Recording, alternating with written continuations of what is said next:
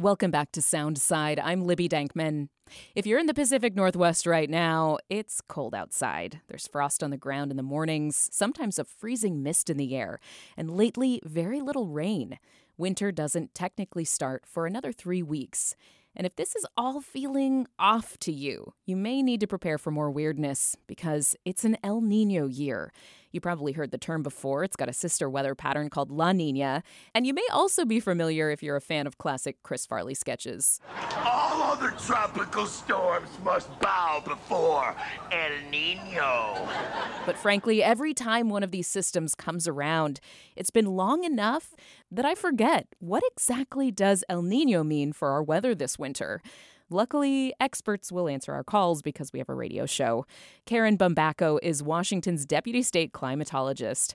Hi, Karen. Welcome to the show. Thanks for having me. So, Karen, remind me, what exactly does an El Niño year mean for the West Coast? Yeah, so that's a great question because it means different things for Washington compared to California. So it's easy to get confused. For Washington state, our temperatures tend to be above normal for the winter, and the precipitation tends to be on the drier side, but that's not as sure of a bet as our warmer than normal temperatures. In other words, we've seen some variability from year to year in terms of our winter precipitation during El Niño.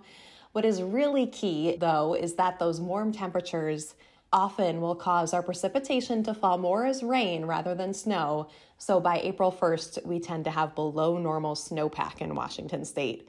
All of this is opposite in California, so sometimes that can get confusing, especially for transplants from California moving up to Washington. El Niño winters for them tend to be a little bit cooler and wetter. And of course, the snowpack is really important going forward, especially for our water supply. It's important for the ski industry. What kinds of considerations do you as a state climatologist keep in mind as you're kind of keeping track of what that snowpack is going to be like this year? I'm constantly thinking about drought in my role as the climatologist in Washington. We help the state monitor for drought conditions. As you said, snowpack is so important for our water supply later in the spring and summer. So when I hear El Niño, I get a little uneasy about how much drought may be continuing in Washington or developing more. And I know that El Niño comes around every few years. La Niña is another weather pattern that we experience here in the Northwest. What's the difference between El Niño and La Niña? Yeah, so during an El Niño, there tends to be warmer water off the west coast of South America, right near the equator, so off the coast of Peru. And then during a La Niña, that water is cooler. So it's an oscillation in terms of the sea surface temperatures at the equator in the tropical Pacific Ocean. And also it is related to the atmospheric circulation at the equator as well. All that to say that in Washington, during El Niño years, we tend to be warmer with a higher chance of less snowpack by the end of the winter. And then in La Niña years, we tend to be cooler in the wintertime with a higher chances of above normal snowpack by the end of the winter. How do we predict these weather systems so far out? I mean, we're talking about the ways that the rest of, this winter is going to play out once winter gets going. What kinds of instruments, what kinds of data are you looking at to predict these big weather systems? Yeah, so thankfully I'm not doing it myself. So it's mostly instrumentation. There's buoys in the tropical Pacific put out by NOAA, the National Oceanic and Atmospheric Administration. So they have a great observation network to determine the current conditions in the tropical Pacific. And then it's all put into forecast models, longer term forecast models, not the ones that tell us what the weather is going to be over the next week, but ones that are looking at our seasonal climate and then also predicting what El Niño or La Niña is going to do. I think an important caveat when we're thinking about El Niño or La Niña winters is that we're talking about the winter as a whole. So, we're expecting a warmer winter with El Niño, but as you can tell by just this last week, we're having a little bit of a cold snap here in Western Washington. So you can still see periods of cooler weather, but the winter as a whole is expected to be warmer than normal. So when we look at this Thanksgiving weekend, it was cold, but it was also dry. We had one of the driest Thanksgivings in a long time. It was only the fourth long Thanksgiving weekend without any rain in Seattle in the past 51 years. But we can't really attribute like a drier one weekend to an overall big weather pattern, right? That's not scientific. Right, exactly. So that is unusual in that sense. But if we were to see, weekend after weekend looking like that, then I would be more likely to put the blame on El Nino. It certainly fits the pattern, the dry weather, what we expect in El Nino winters, but you're going to see that sort of variability on the scale of days throughout the whole winter. So generally, in an El Nino year, which we're expected to have, it'll be warmer, and that often means that it will also be drier. What about the effects of climate change? Because, of course, we've just had the warmest year on record globally.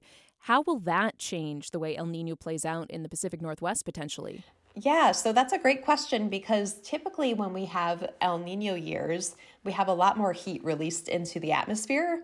So I would bet that this year could be even warmer with the El Nino that we're seeing now because you have climate change, which is already making us warmer, but then El Nino on top of that tends to be a warmer year in general as well.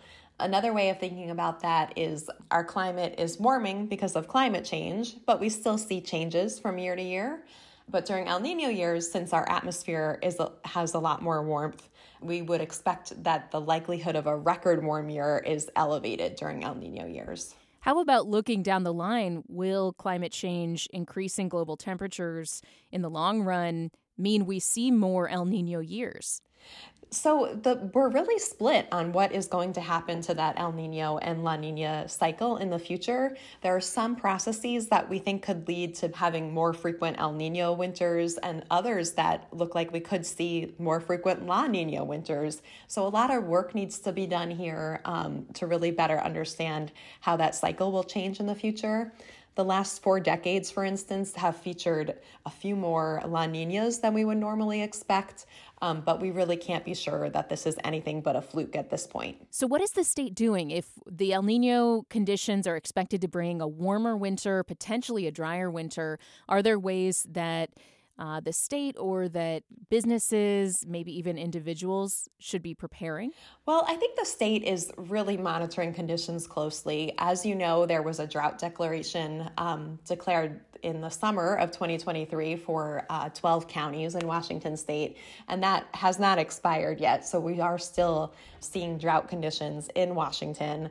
So I think the monitoring is already a bit increased because of that. And with the El Nino this winter and the likelihood of less snowpack than usual, we're certainly looking at things closely. Is there anything else people should know about this El Nino year likely upon us, or long-term about what we're watching for with weather patterns in Washington state? I think in general, we're expecting a warmer winter. I think there's more uncertainty in terms of the precipitation. I think something also that's important to message is even though El Nino winters tend to be on the drier side, there's always the potential for flooding. And I think that message has been loud and clear in terms of our emergency managers around the state in terms of hearing that. So that's the sort of thing that we still want to be prepared for, even in an El Nino winter.